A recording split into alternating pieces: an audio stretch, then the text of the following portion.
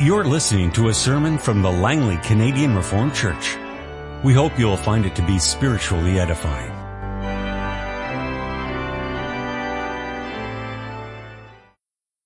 Congregation, let us turn now in our Bibles to Matthew chapter 4. This morning we'll be studying as our text Ephesians 6, which speaks of the armor of God. And it speaks of a battle which is taking place and the work of the evil one. And so we read from Matthew 4 to see a glimpse, a picture, one time in Scripture, of how the devil works in the temptation of our Lord Jesus Christ. So we read from Matthew 4, the first 11 verses. Then Jesus was led by the Spirit into the desert to be tempted by the devil. After fasting 40 days and 40 nights, he was hungry. The tempter came to him and said, "If you are the Son of God, tell these stones to become bread." Jesus answered, "It is written, man does not live on bread alone, but on every word that comes from the mouth of God." Then the devil took him to the holy city and had him stand on the highest point of the temple. "If you are the Son of God," he said, "throw yourself down, for it is written, he will command his angels concerning you, and they will lift you up in their hands, so that you will not strike your foot against a stone." Jesus answered him, "It is also written, do not put the Lord your God to the test." Again the devil took him to a very high mountain and showed him all the kingdoms of the world and their splendor. "And this I will give you," he said, "if you will bow down and worship me." Jesus said to him, "Away from me, Satan, for it is written, worship the Lord your God and serve him only." Then the devil left him, and angels came and attended him. Let us turn now in our scriptures to Ephesians chapter 6. And realize now we're at the end of the book of Ephesians. And the Apostle Paul is laying out some of the practical applications and implications of what it means of being redeemed in Jesus Christ, of being bought with his blood. What does that mean for us as God's people? And so he goes through chapters 4, 5, and 6 especially, saying what it means for husbands and wives, children and parents, slaves and masters. And now we come to Ephesians chapter 6, and we read in verse 10 to 17 as our text concerning the armor of God. "Finally, be strong in the Lord and in his mighty power. Put on the full armor of God so that you can stand against the devil's schemes. For our struggle is not against flesh and blood, but against rulers, against the authorities, against the powers of this dark world, and against the spiritual forces of evil in the heavenly realms. Therefore put on the full armor of God, so that when the day of evil comes, you may be able to stand your ground. And after you have done everything, to stand. Stand firm then, with the belt of truth buckled around your waist, with the breastplate of righteousness in place, and with your feet fitted with readiness that comes from the gospel of peace. In addition to all of this, take up the shield of faith, with which you can extinguish all the flaming arrows of the evil one. Take the helmet of salvation and the sword of the Spirit, which is the word of God." Beloved congregation in the Lord Jesus Christ, place yourself in this scenario for a moment. Imagine that a wicked foreign country invades Canada, and they desire to put every citizen to death. So the Canadian government gathers up, they have a draft, yet there's still not enough people in the Canadian military. The enemy is advancing quickly. What can we possibly do? So the government tells us, as citizens, we may have to defend ourselves. So get ready in your own homes, your own towns, your own cities, to defend yourself. There would be many preparations that would have to be made. Water supplies and food supplies would have to be stored up in our homes. Weapons would have to be readied or even purchased, so that one would be ready for the invading army.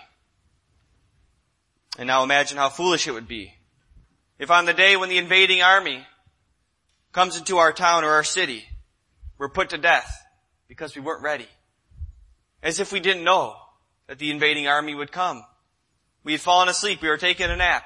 We forgot to lock the door. We didn't have weapons at hand. Any of these things. Well, that would be quite foolish. Obviously quite foolish. But matter of fact, this is how many Christians live their life. Many Christians live their life in just this way. We as believers living on earth are called the church militant. That means we're the church that still must fight. If you don't fight, you will be injured, or even worse, put to death. How can I say such a thing? After all, isn't God our protector? Yes, of course He is. However, I can say this because the Apostle Paul is essentially alluding to this very fact, that we have a great and important responsibility here as people of God. In fact, all throughout the letter of Ephesians, there is an interplay taking place between the sovereignty of God on one hand. Ephesians 1 says He elects us, He foreknows us, He adopts us, He chooses us. These are all things God does, even without our knowing. But on the other hand, we're told that we have to live a certain way because God has done those things. So the sovereignty of God on one hand and human responsibility on the other. These, as we will see, are not opposed to each other. In fact, to be victorious on the day of battle, these two, the sovereignty of God and the responsibility of believers, will come together perfectly in a wonderful union to achieve victory. But why now, at the end of the letter, does the Apostle Paul start speaking about warfare? He's giving these directives to masters, slaves, children, parents, husbands, wives, light and darkness. It's extremely important to see how this letter is unfolding. He began, as I mentioned, pointing to the benefits of Christ, and now how that applies to us. He reminds us that God has worked all of salvation for His own glory.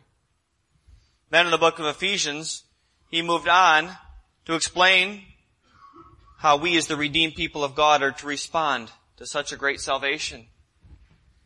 And now he says, in light of the fact that we have to walk in light and not in darkness, that we have to stay away from evil, follow God's path, it's as if he takes a moment here and says, hold on a second though.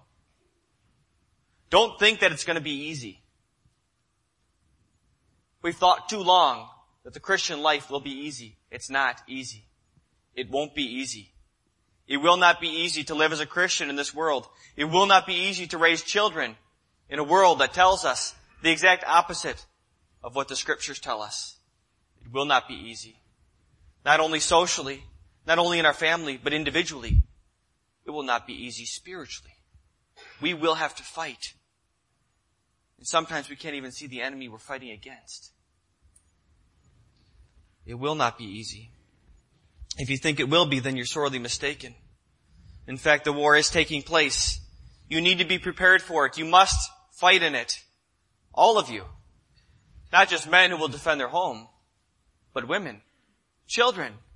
As parents, now we view a baptism, and we eagerly anticipate God's blessing to parents as we see this, that God might give them strength to raise this covenant child. But as parents, we must teach our children about this as well.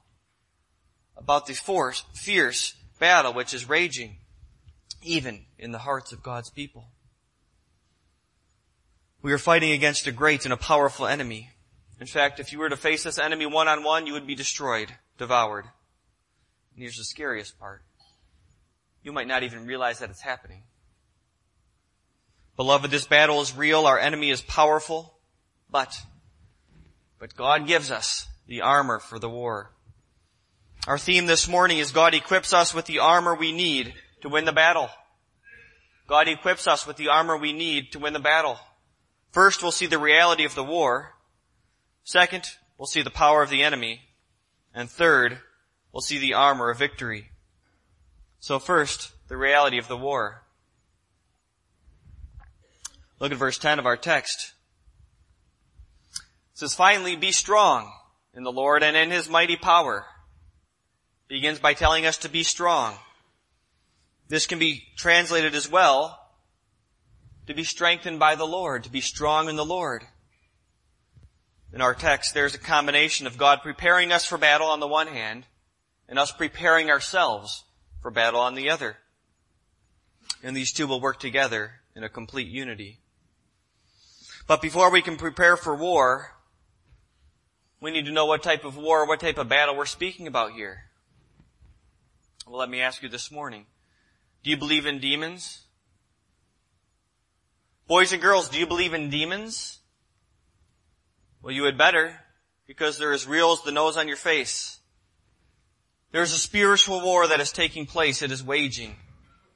We oftentimes refer to this as the antithesis. We are called to live an antithetical lifestyle, which means we live a life that understands this war, in light of this war, prepared for this war, for this battle. This is how we are called to live as God's people. In chapter 5 of Ephesians, there's the calling to God's people to live this antithetical lifestyle. In fact, all throughout Ephesians, there's this contrast taking place. Ephesians 2, 3-5, the Apostle Paul shows us that we have gone from death to life.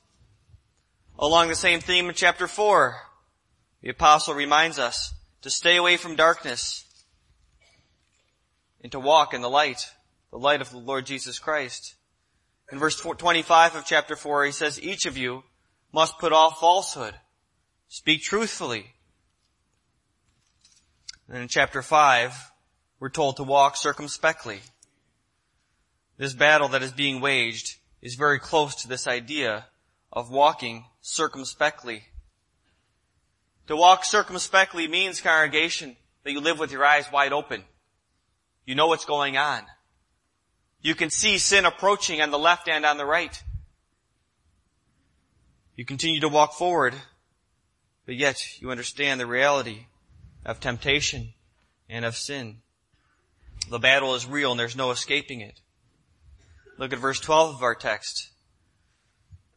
For our struggle is not against flesh and blood, but against the rulers, against the authorities, against the powers of this dark world, and against the spiritual forces of evil in the heavenly realms. Oh, beloved, how much easier would it be to fight flesh and blood? We can see what we're fighting against. If you fight flesh and blood, the worst thing that can happen is they could kill our body. Who cares? But what we have to fight against the rulers of this dark world, against authorities, or as another translation puts it, principalities and powers of this dark age. What a battle this is. That we have to fight against the powers of this age, and this age is strong and powerful. Maybe you would like to view the world through rose-colored glasses, but in reality there is sin and darkness all around us. It's nice to be part of a covenant community. We can shelter in some way our children from the wickedness in the world, but we can't totally. Someday our children will grow up. They'll leave our homes. They'll go off to university or to college or into the world of work, and they'll be confronted with it once again. It comes into our homes over the television, over the radio, movies. We see it all around us. We see it even on our own streets. Read about it in the newspaper. There is wickedness all around. We're confronted with it in the hospital room, in the classroom, and in the workplace. What this wicked age tells us is so completely opposed to the Word of God. We have to live among this wickedness. Our children have to see it. It creeps into our lives, our homes, even our church and our schools. This is serious. It's serious because it's a matter of life and death.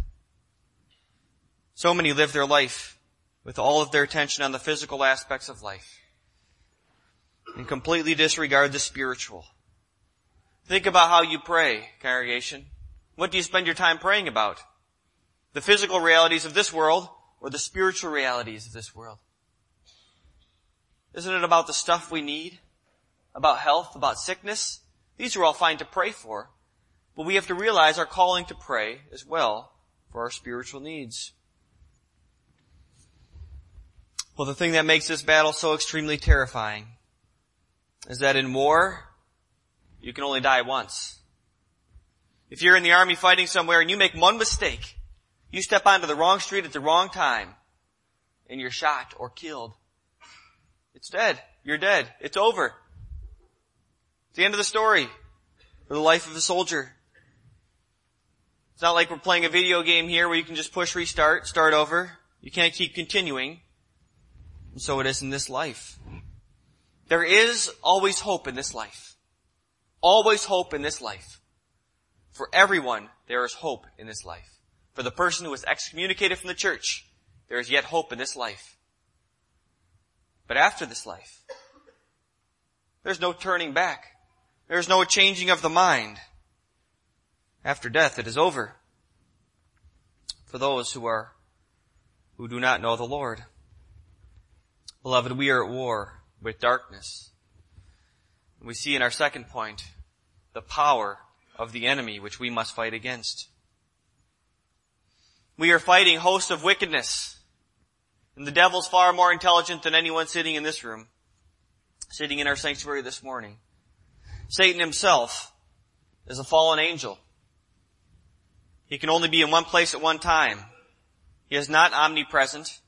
Satan is not the opposite of God. He is not God's counterpart. He is the opposite or counterpart to Michael or to Gabriel, who are archangels. Verse 11 tells us, put on the full armor of God so that you can take your stand against the devil's schemes. Against the devil's schemes, his wicked scheming, the wiles of the devil. Beware of the evil one, even as we pray to be delivered from evil in the Lord's Prayer. I read recently a story about a fisherman. What essentially the story was saying was there was a fisherman who went to a small pond, and there were other men who were fishing there as well. And this fisherman walks up to the pond, he stands on the edge of the pond, and he just stands there, holding his fishing rod and his tackle box. And he just stands there. And the other fishermen are fishing away, catching nothing. And they're looking at this guy and they're saying to each other, why is this guy just standing here? Why isn't he fishing? It's actually kind of annoying that he's just standing there without fishing. And then after a certain period of time goes by, the fisherman who is standing on the shore ties a fly to the end of his line, casts in, pulls out a fish. Casts in again, pulls out a fish, casts in again, pulls out a fish. And he keeps doing this until he has enough fish. And in the meantime, the other fisherman had caught nothing. And so that fisherman packs up his stuff to go home. And as he's walking past them, the fishermen who were unsuccessful said, why were you just standing there the whole time? And then when you started fishing, you just kept catching fish after fish. And the successful fisherman responded, he said, well, I know these fish. I know them. I know what they want. I know when they want it. I know exactly how to get them to bite. And so it is with the devil. He knows us. He knows your weakness. He knows all of our weaknesses. He doesn't attack us where we're strong. He attacks us where we are weak, where we are vulnerable, like any intelligent enemy would do in war. He is an intelligent enemy we have. You attack at the weak spots. And so he does in our lives. He knows all of our weaknesses, and you bet that's where he's going to attack us. Sometimes he just dangles the bait before us, slowly lures us away before he devours, as Scripture tells us. Now, am I giving Satan too much credit here? After all, he is under the control of God, right? Well, listen to what the Bible says about the great deceiver. If you thought humans can be deceptive and manipulative, they are nothing compared to the devil. The devil is a scheming strategist. He mixes enough truth with the lie to make it appear plausible, like he did with Eve in the garden in Genesis 3, 4, and 5. He misquotes Scripture, as he did in our Scripture reading from Matthew 4, verse 6, in the temptation of Jesus. In 2 Corinthians 11:14, it says that he masquerades as an angel of light, and he causes his demons to do likewise, so that they fashion themselves as apostles of Christ. The devil convinces people that he does not exist in Acts 20 at verse 22.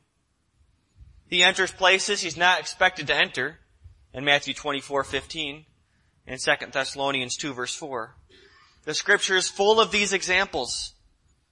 And finally, above everything else, he promises people that good can be attained through wrongdoing. In Luke 4 verse 6 and 7. The devil is ever near to twist the word of God. Scripture says that he prowls around like a lion waiting to devour. Now, if there was a lion walking through your neighborhood, don't you think you'd be pretty careful before you go outside? Well, of course. Do not underestimate the devil. The devil tries to get into our prayer lives by convincing us that we're too tired to pray tonight. He breaks into our marriages when he tells us that we'll win the argument if we could just yell a little bit louder than our spouse can yell. He affects the way our children are raised. He convinces us and them that, just one date with a non-believer isn't bad. After all, they're not getting married. He convinces the alcoholic that one drink won't lead to drunkenness. He convinces those who are married that a relationship isn't worth fighting for. Reconciliation isn't worth it. Divorce is the easy option. He convinces ministers to listen to the complaints of everyone who says that a sermon shouldn't be over 20 minutes long, or that ministers shouldn't preach about sin, or that he should never speak critically about other people who confess to be Christians, or that he has no right to judge anything. He convinces elders to steer clear from difficult situations. He convinces them it's not worth it to approach the young man in the congregation who doesn't think it's important to attend worship week after week. He convinces deacons to live selfishly. He convinces Christians to live for self. And that the spiritual world is just something that's made up. I asked you, do you believe in demons? I did see one little boy shake his head yes. Of course we believe in demons, but really, do we believe in what the Word of God is saying? Or does it kind of seem like church talk to us? Oh yeah, that's the stuff ministers talk about. That's what we hear from the pulpit. But I'm afraid that many Christians don't believe in the reality of this war. They don't believe in the power of the devil, in what he can actually do with God's Word by twisting it. Oh, how the devil must smile his grimace of death when a child of God is weak and vulnerable. There are many times in our life where we are weak and vulnerable. If we're honest with ourselves, we could say at all times we're weak and vulnerable. As a minister, and for your pastors as well, there's more than one reason why I should visit those who are ill or those who are in the hospital. It's because the devil lives there. What do I mean? As soon as something happens in our life, sickness for instance, and we start to question the just nature of our situation in life, when we start to ask questions, now God, why is this happening? Or God, where are you at this time? When we start to ask questions, the devil loves to whisper in our ear. God in His providence allows the devil to do this. And the devil has the most powerful and modern weapons of warfare. So the question to you is, are you willing to fight? Are you willing to fight? I must warn you that the fight is not easy. The enemy is so extremely powerful. He not only confronts us from the outside through the world, but even in our own hearts and minds. If you are willing to fight in this evil day, then you had better put on the full armor of God, which we see in our third point. Now, congregation, before you put on the armor of God, you might have to take off the armor of man or the armor of self, if that's what you've been trying to use to fight. Verse 11 of our text says, put on the full armor of God so that you can stand against the devil's schemes. William Hendrickson says about this, "Leave nothing out. You will need every weapon. Do not try to advance against the devil and his host with weapons from your own arsenal. Rather say with David, 'I cannot go with these, for I have not proved them.' The weapons we need are provided by God. So let us look to our text and see what these weapons are. First is having girded your waist with truth and having put on the breastplate of righteousness." We see it in verse 4. "The belt of truth buckled around your waist and the breastplate of righteousness in place." These two go together because the breastplate, which would have been worn from the shoulders to the waist, is secured on the Roman soldier by the belt. So these two go hand in hand. These are parts of the Roman soldier's uniform. Paul, as he's writing this letter, is likely chained, handcuffed to a Roman soldier. He could be really looking at the person sitting next to him, describing the armor that a Roman soldier would make or would wear. But notice that the description the Apostle Paul gives to us begins with truth. Truth. This truth is a mindset.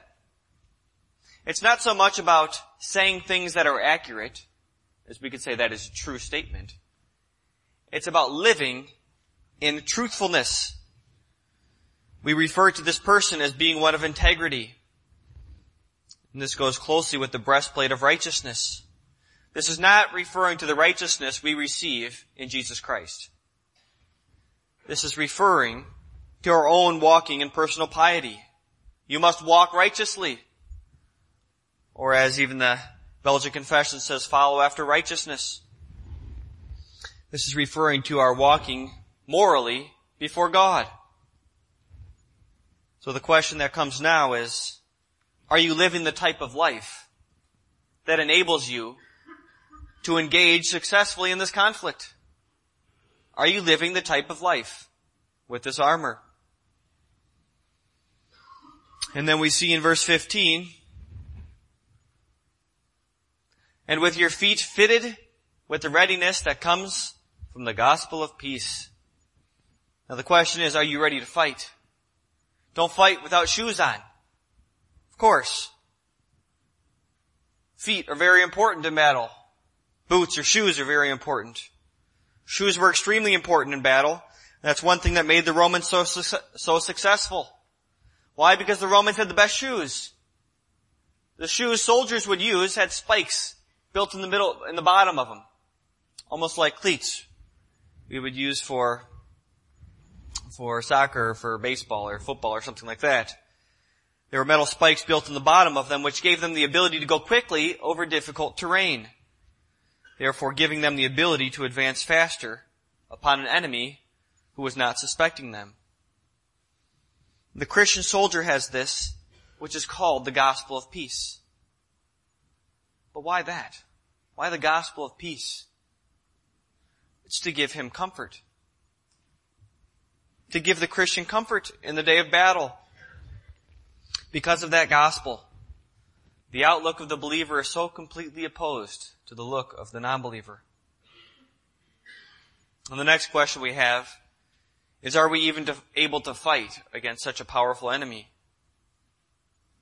Well, that's why we're equipped with the shield of faith. The Roman shield, which is being referred to here, was 4 feet tall, 2.5 feet wide. The shield would be kept close to the body, so nothing can come between the shield and the body. It protected, in large part, the most important vital organs of the body. The heart, the stomach, the liver, kidneys, those types of things. The shield was very important. And for a Roman shield, it would be a metal shield with leather on the outside. And this would put out fiery darts or fiery arrows, as our text says. It would also bend the tip of them. The shield protected the body. The shield of faith and the helmet of salvation are extremely important to protect the body and the head. And the devil attacks hard. He has all kinds of arrows, or as one translation says, darts, in his arsenal. Well, like what? Well, he can use persecution, anguish, pain, sickness, tribulation, famine, maybe the loss of your job is an arrow that the devil will shoot. He knows exactly where and how to attack. The devil uses things like this, sickness, to lead to all kinds of sins like doubt or greed, lust or vanity or envy. The helmet likewise, but the helmet is received. Look at verse 17 of our text. Take the helmet of salvation. It means it's given to us. If we take it, it's given. Verse 17 says to take it. So many of these weapons are defensive in nature. They protect our head, they protect our body. However, don't think our calling in this battle, in this world, is to dig a hole and live in it. Or to run to the hills, find a cave and hide in the cave. Nope. Stand. Our text says multiple times to stand. To stand firm, to stand strong. Our calling is to stand. Stand firm and take the sword of the Spirit, which is the Word of God. That is our weapon of offense. It's the Word of God that we need in this battle, not the word of man. There's no substitute for it. It's the Bible that it's referring to. Not even the preached word now. It's referring to this living Word of God in the Holy Scriptures. It will be your guide. Read it, learn it, memorize it, love it. It's your sword. Who's going to run onto the battlefield without a sword? Well, a dead man would. Learn to love this word. Place it in your hearts. Impress it upon your children, just as we heard from Deuteronomy 6. The Bible must be our guide. The Word of God is what Jesus used as a weapon when he was tempted by Satan. 3 times, Jesus responded with the Word of God. Beloved, you have a choice to make.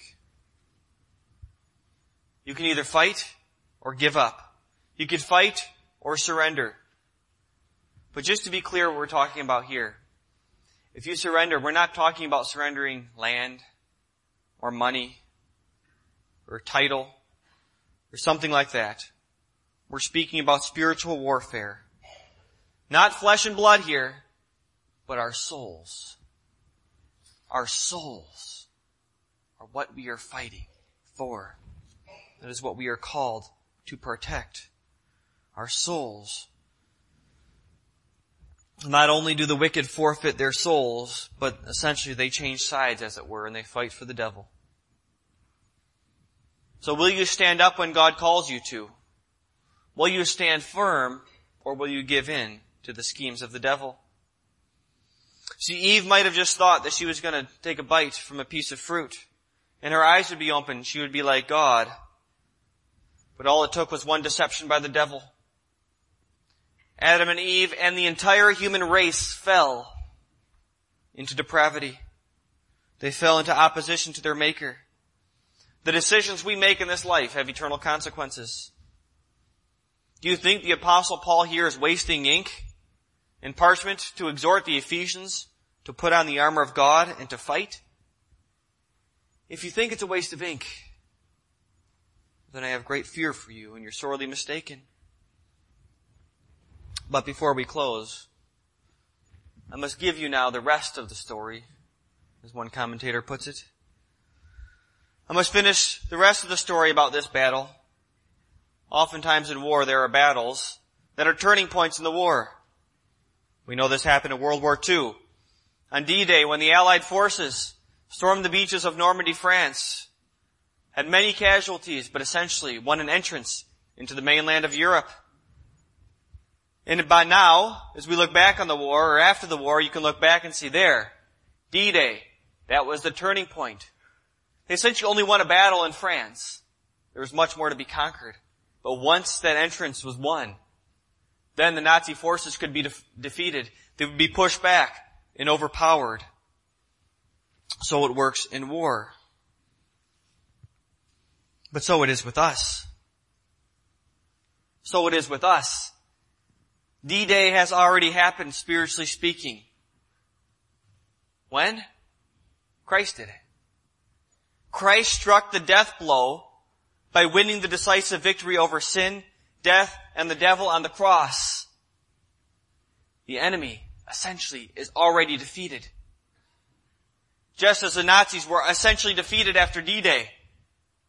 All that had to happen after that is battles had to take place. They knew the war would be won. Christ is the victor. And in Him we have victory. So why do we still need to fight? Because the war isn't over. We know that Christ secured for us the victory, but God enlists us into His army to continue to battle until our Lord Jesus Christ returns. That will essentially be Liberation Day. But this, today, is the evil day. And so we must fight. We must fight with all we have, that is, fight with all that God has given to us. And so, beloved, may we follow God, our commanding officer, as we march against the Prince of Darkness in this evil age. May God give us His grace as we fight. Amen. This has been a sermon from the Langley Canadian Reformed Church. For more information, please visit us on the web at www.langleycanrc.org.